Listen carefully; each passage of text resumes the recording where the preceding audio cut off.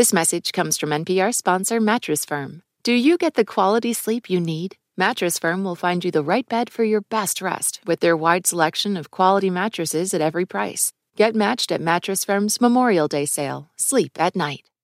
Hey, before we get into the final episode of our Capitalism series, we want to remind you that you can test all you learned from the series tonight. We're going out with a bang with 3 rounds of capitalism-based trivia that you can play by yourself or with a team.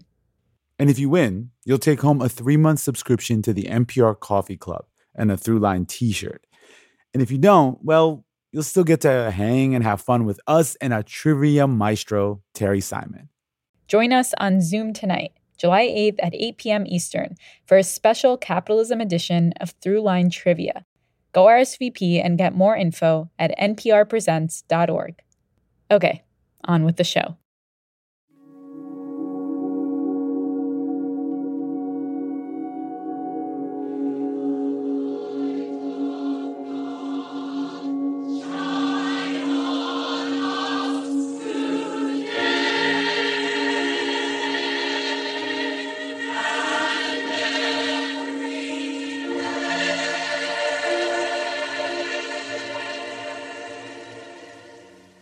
This is Norman Vincent Peale. What I have in mind to do is to give a little discussion on this subject, how to make positive thinking work for you. Norman Vincent Peale is a bit of a theological outlier. Like a lot of these modern spiritual entrepreneurs, he kind of slandered around a bit. Born at the end of the 19th century and comes into the 20th. He's beating all of these, big automakers, oil people. So he's right there in the middle of this sort of capitalist kind of thing. What is positive thinking? When he writes his book, The Power of Positive Thinking, which you can still find probably in every used bookstore in the country, he's like, if you think positively, you're going to get all of these things. Life can be wonderful. You want the moon? Just say the word and I'll throw a lasso around it and pull it down. The book is really just a series of success mantras. You can if you think you can. Drawn from scripture. God bless you and best wishes. God says it, I can have it, I believe it, that settles it. Get up every morning, look in the mirror, and repeat over and over again, some variation of... You can, whatever, if you can dream of, think you can, trust you can, is the first key of success. Norman Vincent Peale is very much a key apostle of prosperity gospel belief. A kind of spiritual psychology of success. At this point, it is all about the self and all about feeling good. Put both your hands on your hips like Wonder Woman or Superman. If you stand like this and you breathe deep for just 2 minutes, what the science found was that you will absolutely increase your testosterone by 20%, man or woman. There's no distinction here between secular and religious. 33% more likely to take action if you wouldn't have before because fear would have stopped you. I mean, if you think about it, self-help is a series of spiritual beliefs that we can somehow become better because of the power of mind. Basically, the message of The Secret is the message that I've been trying to share with the world on my show for the past 21 years. The message is that you are responsible for your life. If you're thinking the prosperity gospel, self-help, what does that have to do with me? Consider this. Even if you've never stepped foot in a church or watched a single episode of Oprah. What? Hold up. So much of our lives is shaped by the idea, the belief, that all you have to do to succeed is believe harder. And if you fall on hard times, well, better try harder. It's all on you after all. In last week's episode in our series about capitalism, we looked at how political forces have, for decades, propped up an entire economic system that reinforces those ideas. And in this week's episode, we're going to look at how the prosperity gospel, the idea that God gives more to good people, helped create the narrative in the first place. They truly believe that God has set up a series of invisible but possible spiritual laws that anyone can tap into. This is Kate Bowler. She's a historian at Duke University and author of Blessed, A History of the American Prosperity Gospel. There's a reason we're all drawn to the message that we are in control of our own success. It's powerful, even liberating. And for some, it's true. To me, it's like God's plan for pulling yourself up by your bootstraps, right? It gives the illusion that everybody can get this and that, that there is equality when there really isn't. It's very compelling to people who come from, they're immigrants to America because it folds right into this American exceptionalism and the American dream. Anthea Butler is an associate professor at the University of Pennsylvania and author of White Evangelical Racism, Politics of Morality in America. The thing is, for every person who manages to turn their lives around, there are others who can't, because of things beyond their control. And meanwhile, there are some people profiting off of this narrative. This is the very first plane that I purchased for the Lord. Starting with televangelists. Money coming to me now. I am a billionaire because the Lord said, I want you to begin to confess the billion flow. But it goes way beyond them. Actually, let's go back to Norman Vincent Peale for a second. There's something important we left out. Have you ever asked God for forgiveness? That's a tough question. I'm not sure I have. I just go to church and I love God and I love my church. And Norman Vincent Peale, the great Norman Vincent Peale, was my pastor. He would give a sermon you never wanted to leave. One human problem which has impressed me greatly of late is the prevailing incidence of a lack of self-confidence. Donald Trump's dad, Fred, brought young Donald there. The vast number of people are plagued by feelings of inferiority. Trump has written very appreciatively of how he would go to Norman Vincent Peale's sermons and left feeling so good about himself. Chris Lehman is editor-at-large at The New Republic and author of The Money Cult. There's this famous episode where Trump sues one of his biographers who had published the claim that Trump was not, in fact, a billionaire. And during the deposition, they just ask him forthright, how do you know you're a billionaire? And Trump says, well, on most days, I just feel like a billionaire. Trump never said anything negative about himself. Everything was spectacular, stupendous. So he actually did pay attention when he was in church and heard Norman Vincent Peale speak. He took that forward into how he talked about himself as both a campaigner, as a businessman, and a president. It was a self-fulfilling prophecy of prosperity. Donald Trump used the power of positive thinking to will himself into fame. And the mythology he created made its way into all parts of the culture, even music. Bill Gates, Donald Trump, Bloomberg money. Make the block bump. Boys in the hood call me Black Donald Trump. Dope boy magic, 7 days a week. Number one record, longest nitty on the beat. Who I think they like me. I mean, he has taken the precepts of the prosperity gospel and channeled them into a political movement.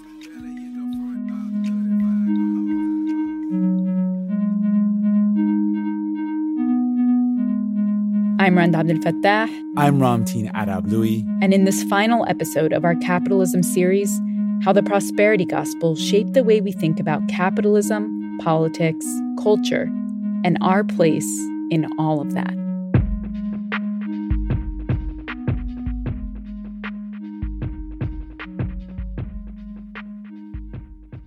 Hi, I'm Mark. I'm from Toronto, and you're listening to Throughline from NPR.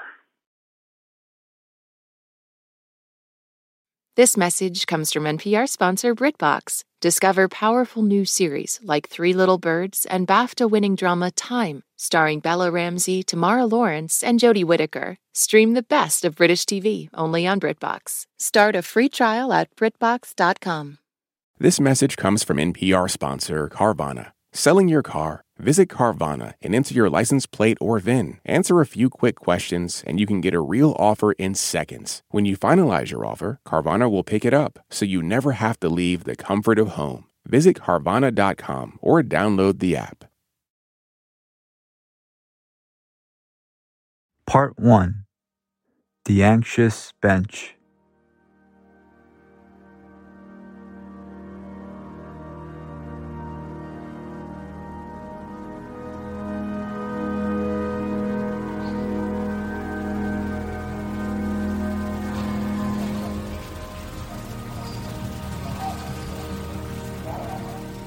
On an autumn night in 1821, a 29-year-old lawyer in western New York was in the middle of a crisis of faith.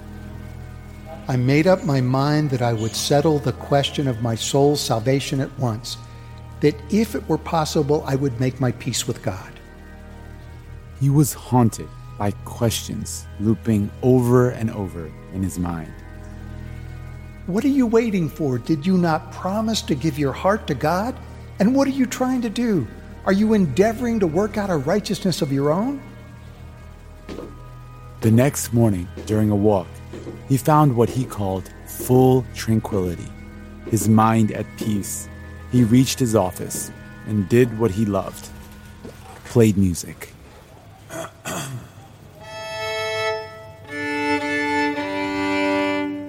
I took down my bass viol and, as I was accustomed to do, began to play and sing some pieces of sacred music.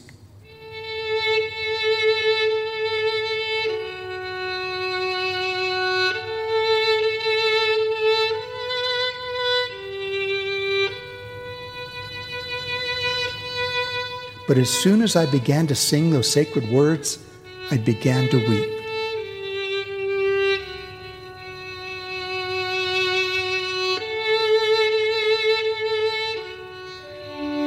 And in that moment of quiet passion and sorrow, he saw something that would snap things into focus for him, something that would stay with him for the rest of his life.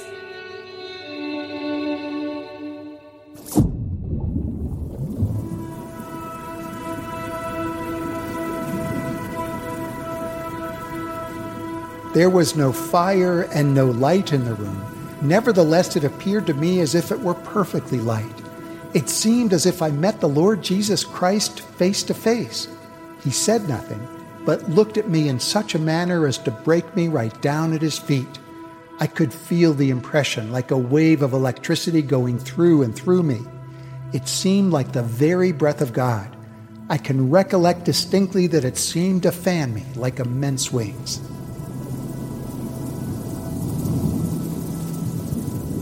He saw Jesus Christ right there in his law office. And the next day, when he met with a prospective client, he told him, I have a retainer from the Lord Jesus Christ to plead his cause, and I cannot plead yours. This was the beginning of a transformation for Charles Grandison Finney, the lawyer from New York who became the preacher that led a religious revival. And his message was nothing short of revolutionary. It would change Christianity in the United States and create foundational ideas for what would eventually morph and evolve into the prosperity gospel.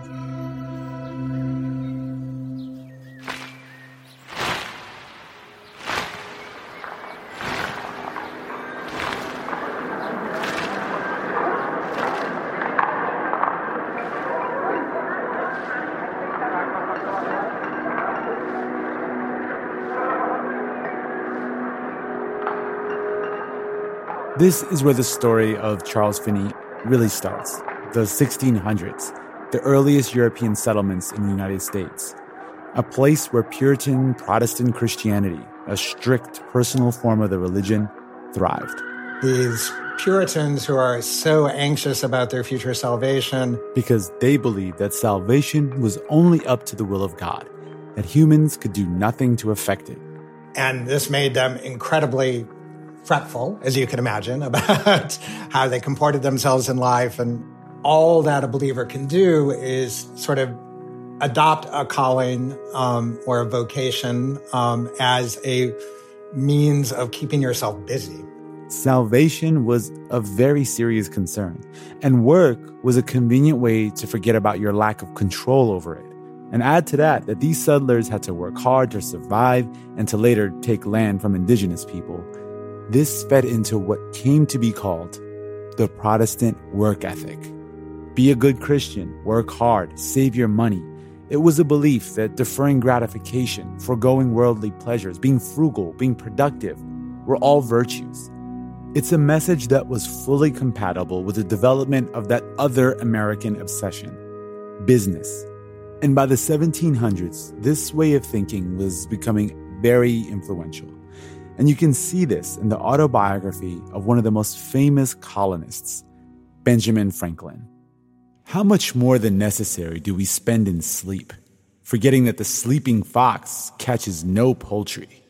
This whole early to bed, early to rise makes a man healthy, wealthy, and wise. This is the first kind of self-help book in American life. Human felicity is produced not so much by great pieces of good fortune that seldom happen, as by little advantages that occur every day. It is sort of seized upon as a manual to improve yourself and also to embody a kind of Christian virtue, but it is a body of virtues that is geared toward self-advancement. These ideas came from something called Calvinism, a religious movement that took off in England in the 1600s and was the belief system of most American colonists.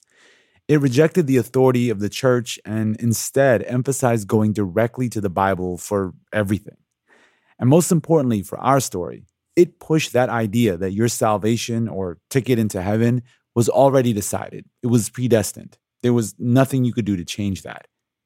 But then a new movement comes along that challenges that idea. It coincided with the United States' emergence as a world economy, a movement called the Second Great Awakening.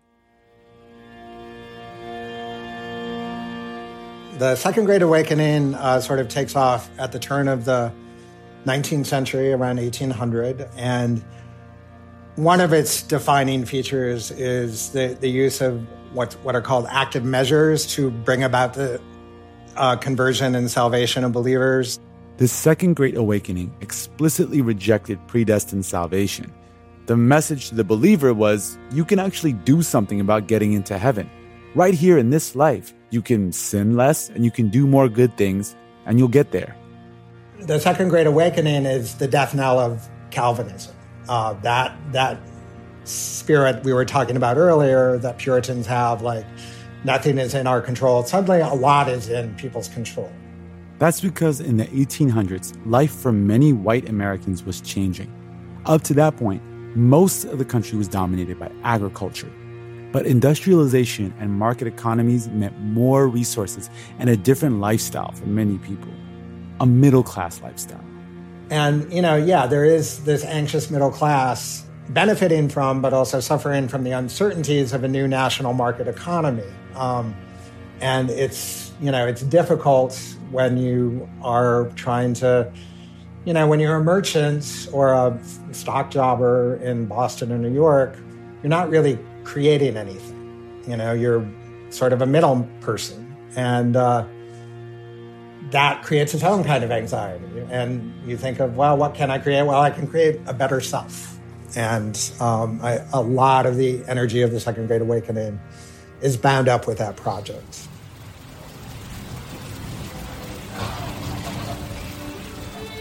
And it's in this context that Charles Grandison Finney, the lawyer who had the vision of Jesus Christ in his office, emerged.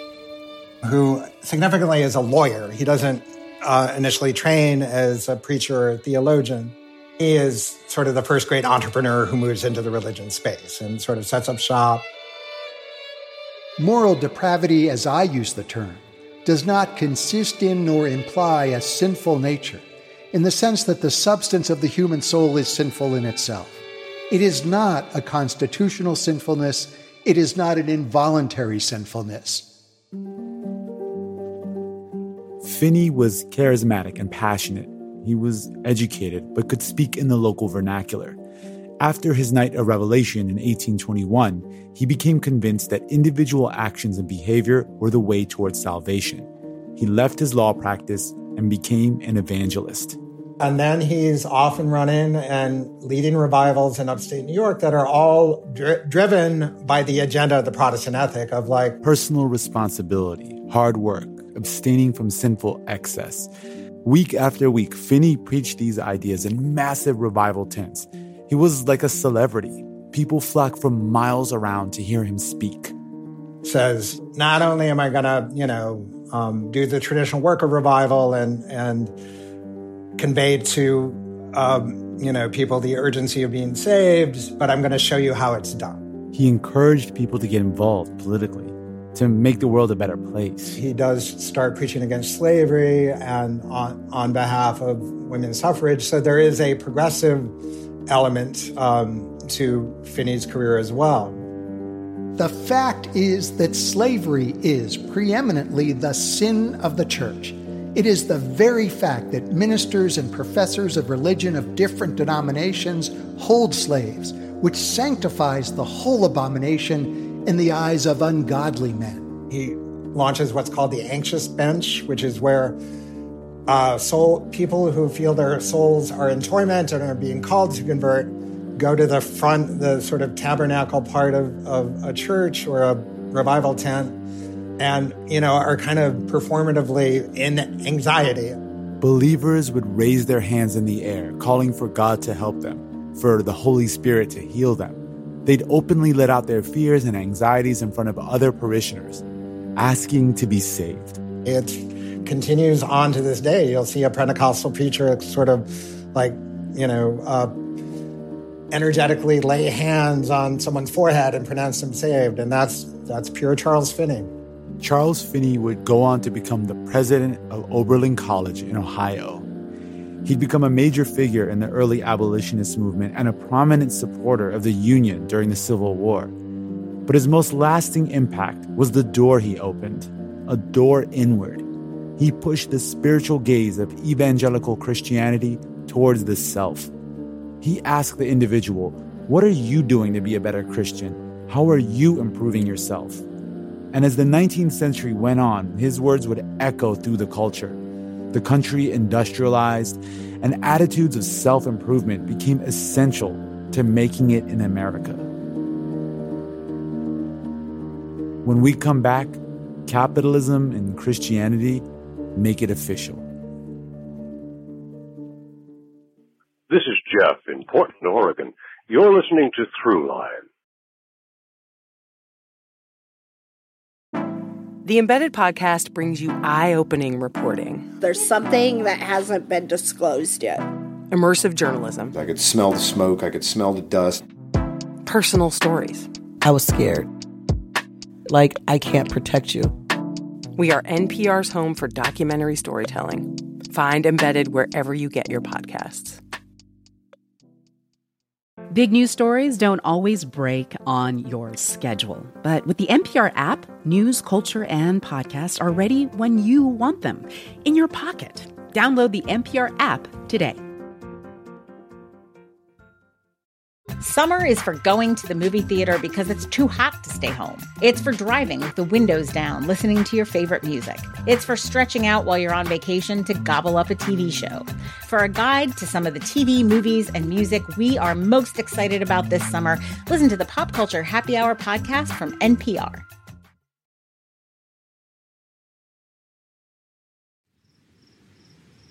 Part 2. Healing.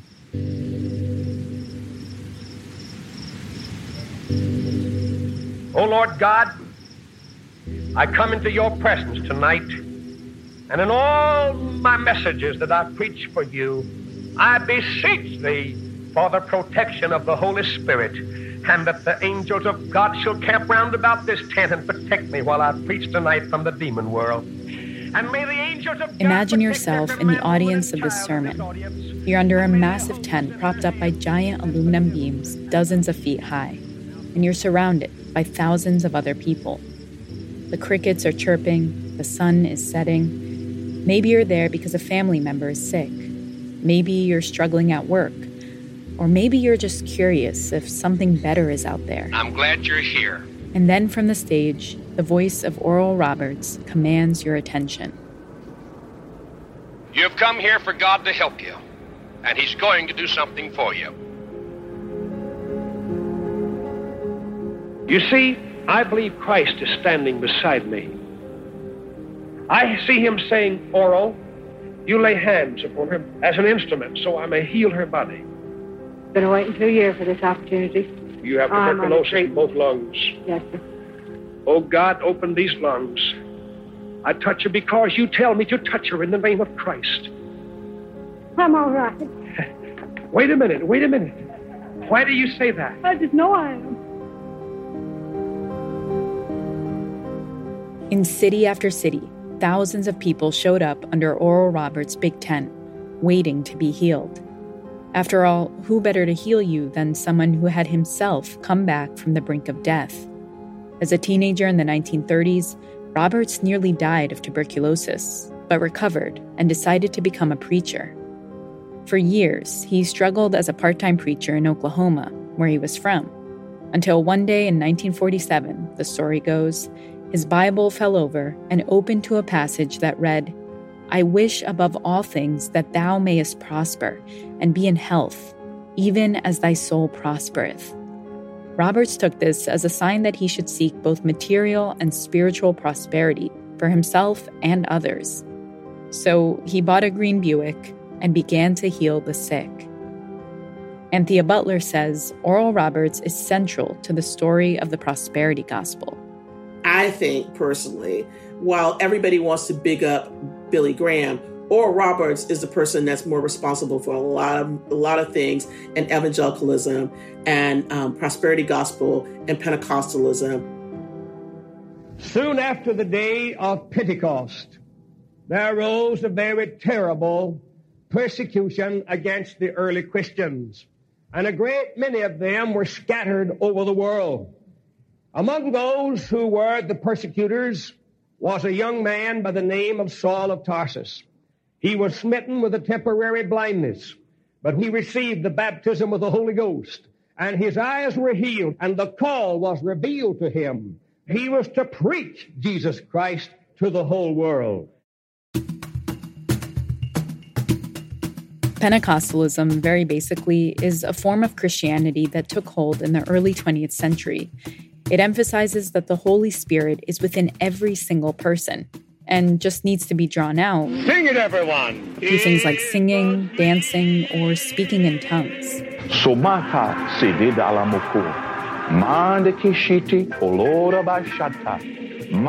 They become, in the best way, miracle chasers. They're looking for evidence that God is still at work in the world.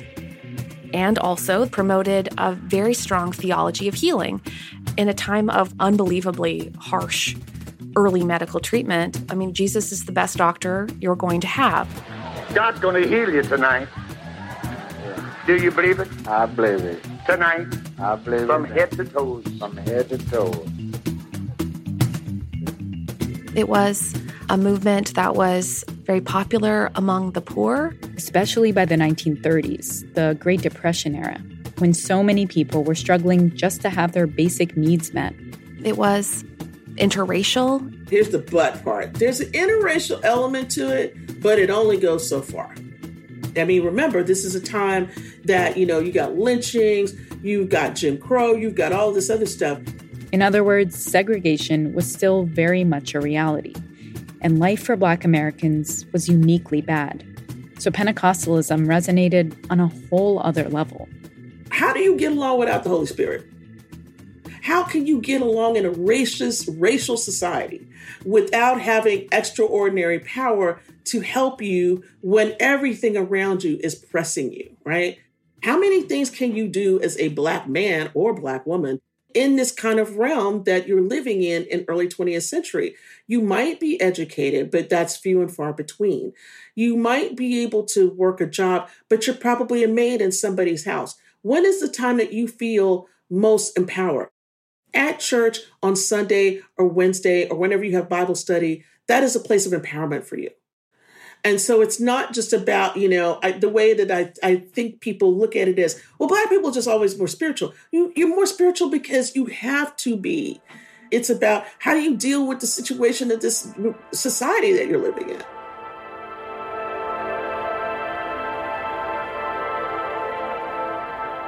How many would like to see this poor little kitty healed tonight? Look at that. Oh, my God. Kids, you ever seen anything like it in your life? Father God, answer that call. Answer that one cry. God says when you pray for that man tonight, rebuke a spirit of infirmity. Pentecostal preachers would travel around the country giving sermons, many under tents like Oral Roberts. And when they were done with the tents, they would cut them up into little squares, say that they had been soaked in prayers, and then send them out as part of money pitches. It was a full-on business venture. And some also took advantage of a booming new technology. Radio.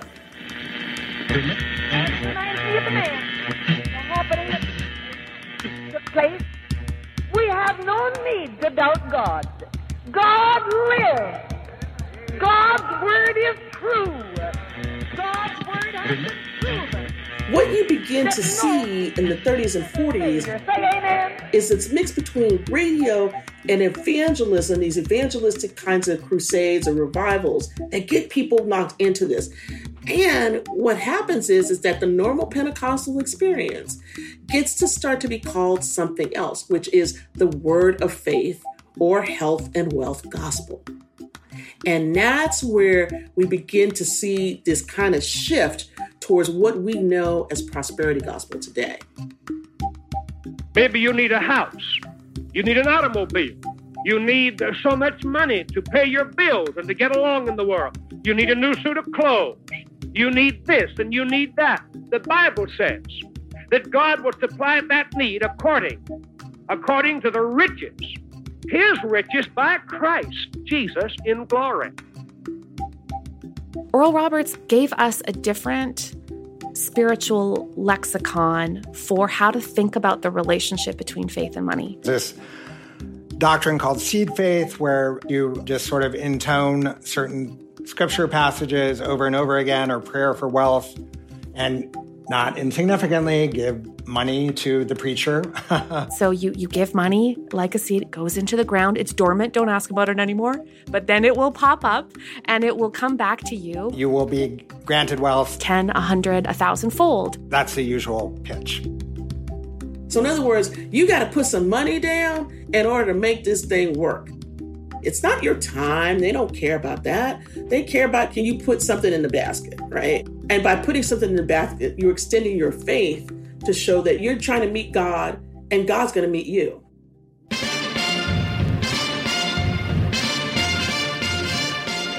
Oral Roberts began preaching his seed faith doctrine soon after World War II ended. The perfect time for this kind of an idea to take off. The American economy was doing well, really well. There was a thriving middle class, and buying a home was within reach for many. Meanwhile, industries were also thriving. Prosperity was the name of the game. I mean, it is deeply American, she said, as a Canadian, just working that in there. But like, it has, it tells a story of a country after World War II imagining its own uplift. It's an accommodationist message in which it says, wherever you are, God can help you become good, better, best. It's very seductive. And it's at a time where you're having to fight communism. What's the difference between communism and capitalism? Communism wants you to share everything and the state gives you stuff.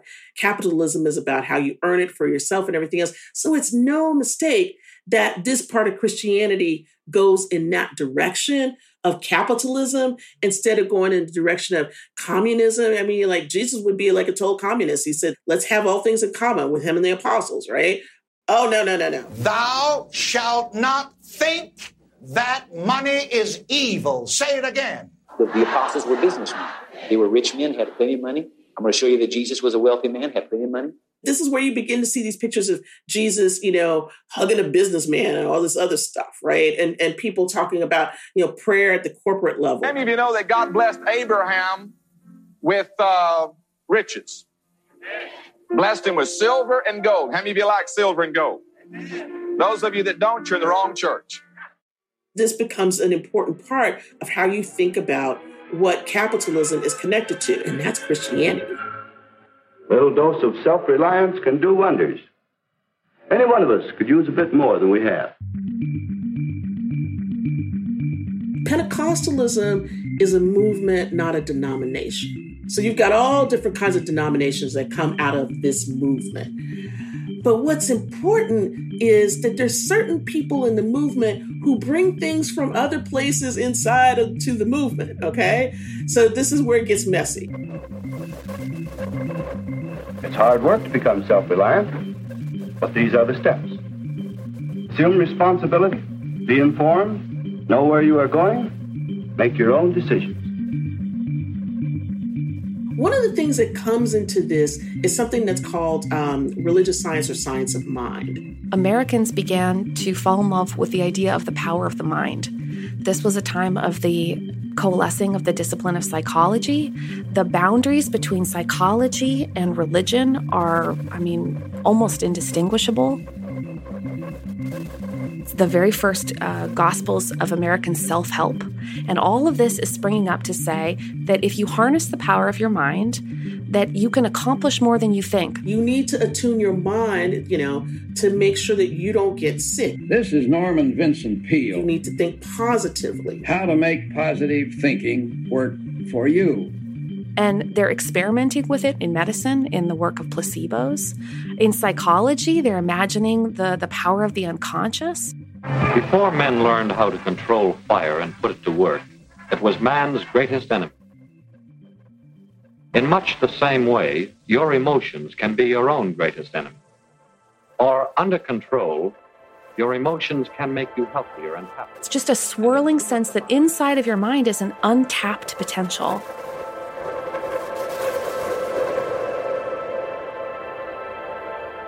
The power of the mind becomes an absolutely intoxicating gospel on its own. And it's something that Americans have never fallen out of love with.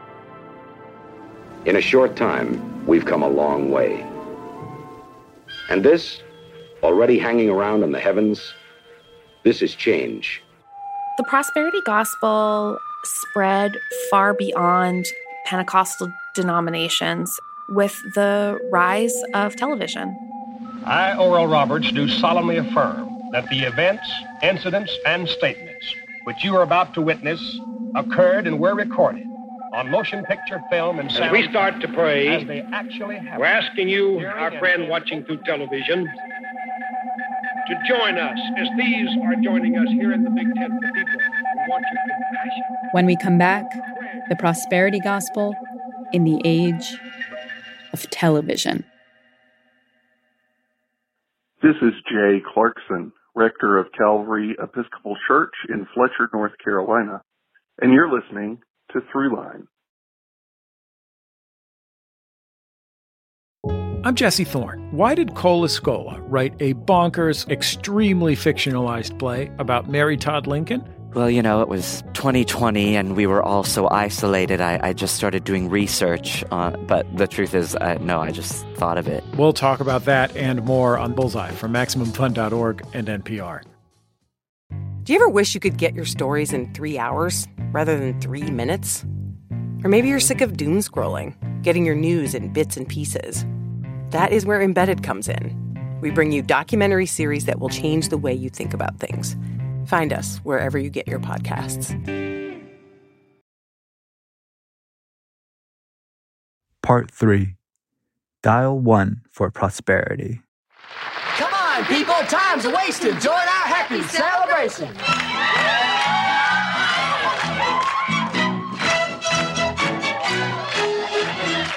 We think about televangelism as starting in the 1970s, but you really can go back to the 50s. And Oral Roberts was on very early.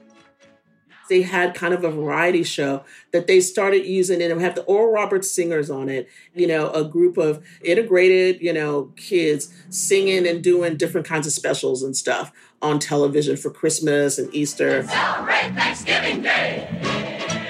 Oral Roberts' Thanksgiving special used to be seen by as many people as the Macy's Day Parade. Now it's my happy privilege and pleasure to present the man that God has raised up with a message for your deliverance, the Reverend Oral Roberts. He's the model for everything. Multitudes of people come running to be saved and healed and delivered. And through the means of television, We're giving you a front row seat. Health, happiness, love, success, prosperity, and money. Let's hear it. Well, we got to talk about, one of my faves, Reverend Ike. Fake it till you make it. Reverend Ike is born on June 1, 1935. He is a Black man, very striking in appearance because he always had on really great suits. Now, don't go out here and say Reverend Ike is teaching those people how to be fakes.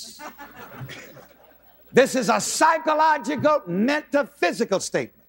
I got to admit, I listened to this as a wee kid. Now that we understand that, let me hear you say again, fake it till you make it. Fake it till you make it. But it's the 70s that changes the aesthetic of Pentecostalism. It's taking place right now. Is it? From holiness into this kind of flashy bling thing. The PTL Television Network presents Jim and Tammy. Praise the Lord. See the things that he has done. Praise the Lord. Jim and Tammy Faye Baker, or, Paul and Jan Crouch come on and look a certain sort of way. And they were the ones that began to bring, different kinds of preachers and things and introduce them to others. So in other words, these shows in the 70s and 80s were important conduits for, the A, B, C, and D list of all of these prosperity gospel preachers. Yea, saith the Lord. That would get a foothold in America. And that's the way that most people saw them. You might be up late at night. I want to talk to you for a few moments about the law of the seed. The seed means and beginning. you'd see, somebody preaching this message. And if you'll call during this telecast, for you that support our ministry in any way, you need to make a vow of faith of $1,000. Oh, Bob, couldn't you say 25? No! If you'll start now and get your seed of faith into the ground, it'll begin to grow and God begin to move. And you'd send them something and they'd send you something back. And then you'd get on the mailing list. Because actually much more dangerous than televangelism was the mailing list. If you can get that person to write to your ministry, you can harass them forever. It's like Hotel California. You can check out anytime you like, but you can never leave. You keep the money coming in. You keep people hooked.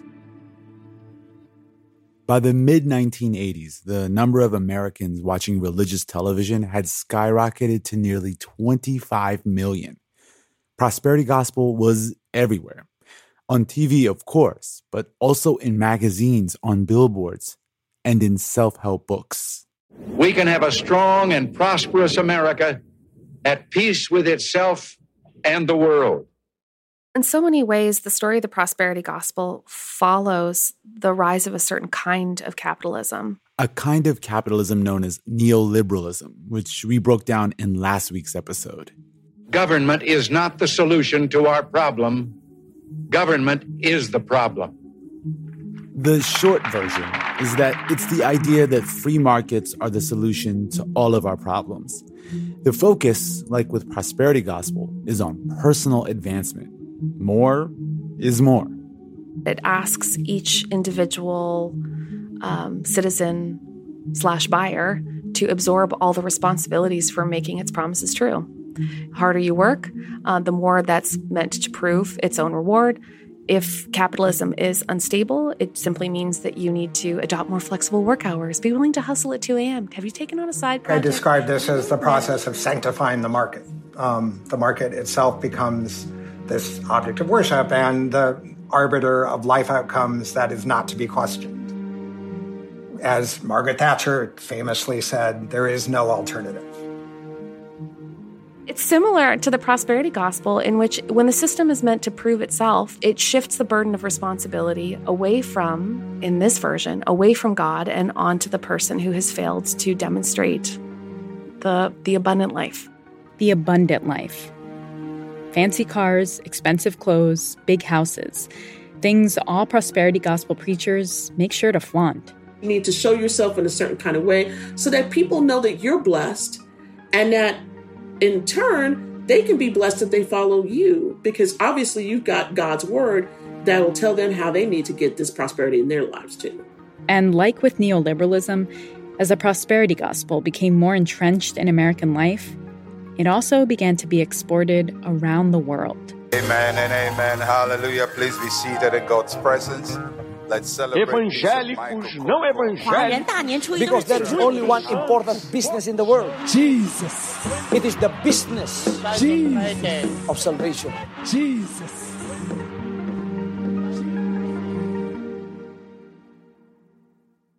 One of the questions I get a lot is how much were the preachers snake oil salesmen, and how much were they deeply sincere, and not just sincere perhaps, but like how much did they truly believe that what they were doing could transform other people's lives? Kate Bowler, a practicing Christian herself and a historian, spent a decade going to services, getting to know parishioners and their prosperity gospel preachers, investigating the relationship between the two. I have met dozens and dozens and dozens of them, and I think the answer, it really varies. I have met people who are likely at this moment defrauding a widow in Florida. And I have met people who were really concrete and practical about how they imagined that this could very materially transform people's lives. I'm thinking of a church I went to, an inner city church, and the megachurch pastor who had a Rolex and a mansion and all that also simultaneously believed that all the things he was teaching his parishioners would be the reason why they get that job, and they are that partner that creates a stable family home. So in one version, you could say, well, it just robs people of their money, promises them things and can't possibly deliver. In other versions, we call it the redempt and lift effect, which is that when you stabilize people's lives, you encourage them to network, save, take care of their home life, and are able to redeem and lift, is what they describe. And why do the parishioners, seeing how well off the preachers are, keep giving them money? Well, in the minds of parishioners, it doesn't matter if the preacher is sincere or not. What matters to them is whether God is good and God has set up the rules by which they too can have those good things.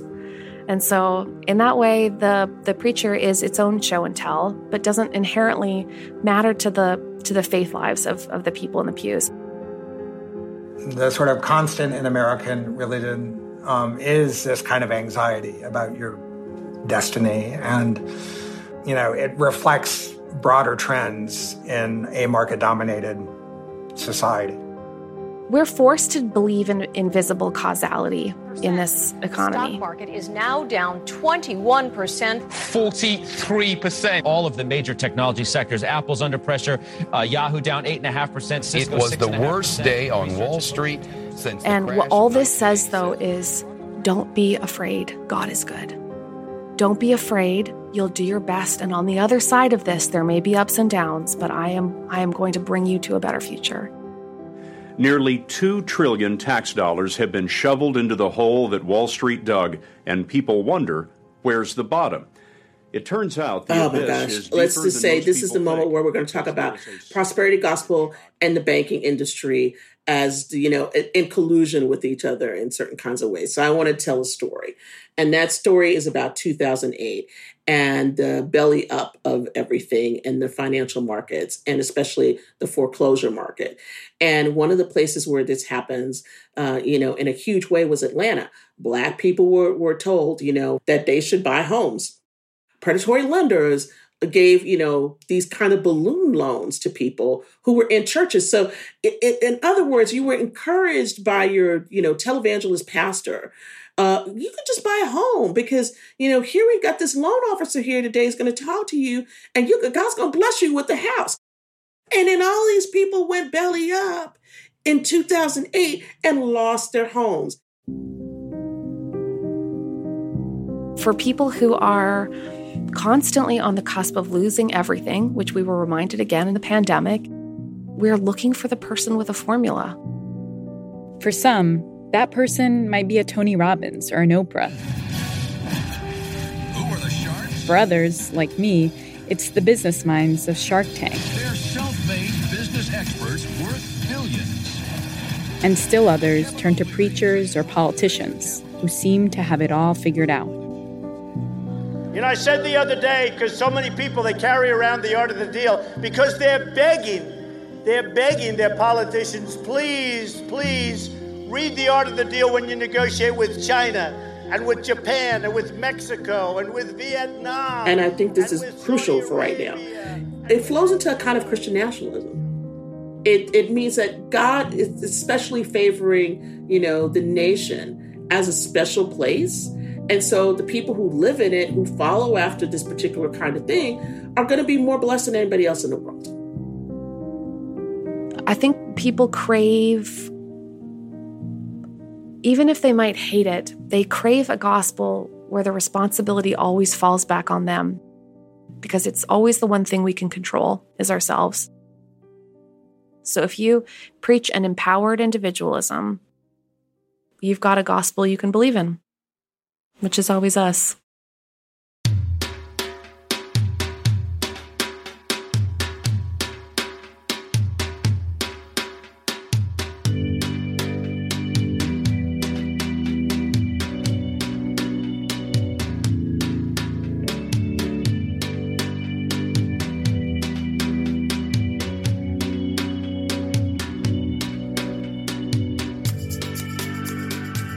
That's it for this week's show. I'm Randa Abdel Fattah. I'm Ramteen Arablouei, and you've been listening to Throughline from NPR. This episode was produced by me. And me, and Jamie York, Lawrence Wu, Lane Kaplan-Levinson, Julie Kane, Victor Ibeez, Darius Raffion, Yolanda Sangweni. Fact-checking for this episode was done by Kevin Vogel. And a special thanks to Howard Burkus for his voiceover work. Thanks also to Anya Grunman, Tamar Charney, and Julia Carney. Our music was composed by Ramteen and his band Drop Electric, which includes Anya Mizani, Naveed Marvi, Sho Fujiwara. And don't forget to test your knowledge at tonight's virtual trivia event. We kick off at 8 p.m. Eastern with 3 rounds of questions, all inspired by the 3 episodes in this series. RSVP and get more info at nprpresents.org. See you there. And finally, if you have an idea or like something you heard on the show, please write us at throughline@npr.org or hit us up on Twitter at throughlinenpr. Thanks for listening.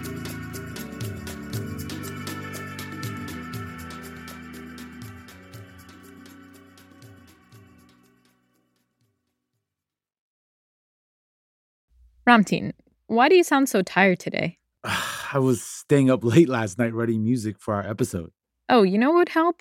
It's Brewline. I know. They get it. We've been here before. I was going to say a good night's sleep. Oh, my bad. I thought you were just going to start going on about Brewline. Brewline coffee. So good, Ramteen can't stop talking about it. Grab a bag at nprcoffeeclub.org so I don't have to go through this anymore. Do you wish stories could unfold over 3 hours rather than 3 minutes? You tired of doom scrolling? Trying to find humanity? Or maybe a deeper understanding of why the world is the way it is? Listen to Embedded, NPR's original documentary series. Find us wherever you get your podcasts. In any great story, there's a moment that sparks your curiosity. It tells you there is more to uncover. How did this happen? How did we get here? That's where Embedded comes in. We are NPR's home for documentary journalism, immersive and intimate stories. I was stone cold speechless. Nothing will ever, ever, ever, ever be the same here. Find Embedded wherever you get your podcasts. With NPR Plus, there's more to hear, like extended interviews with some of the experts we talk to at Planet Money and The Indicator. It's a mistake for economists to only think about economic efficiency when considering policies, because you'll actually wind up with a worse outcome. And with NPR Plus, you help keep NPR going. Learn more at plus.npr.org.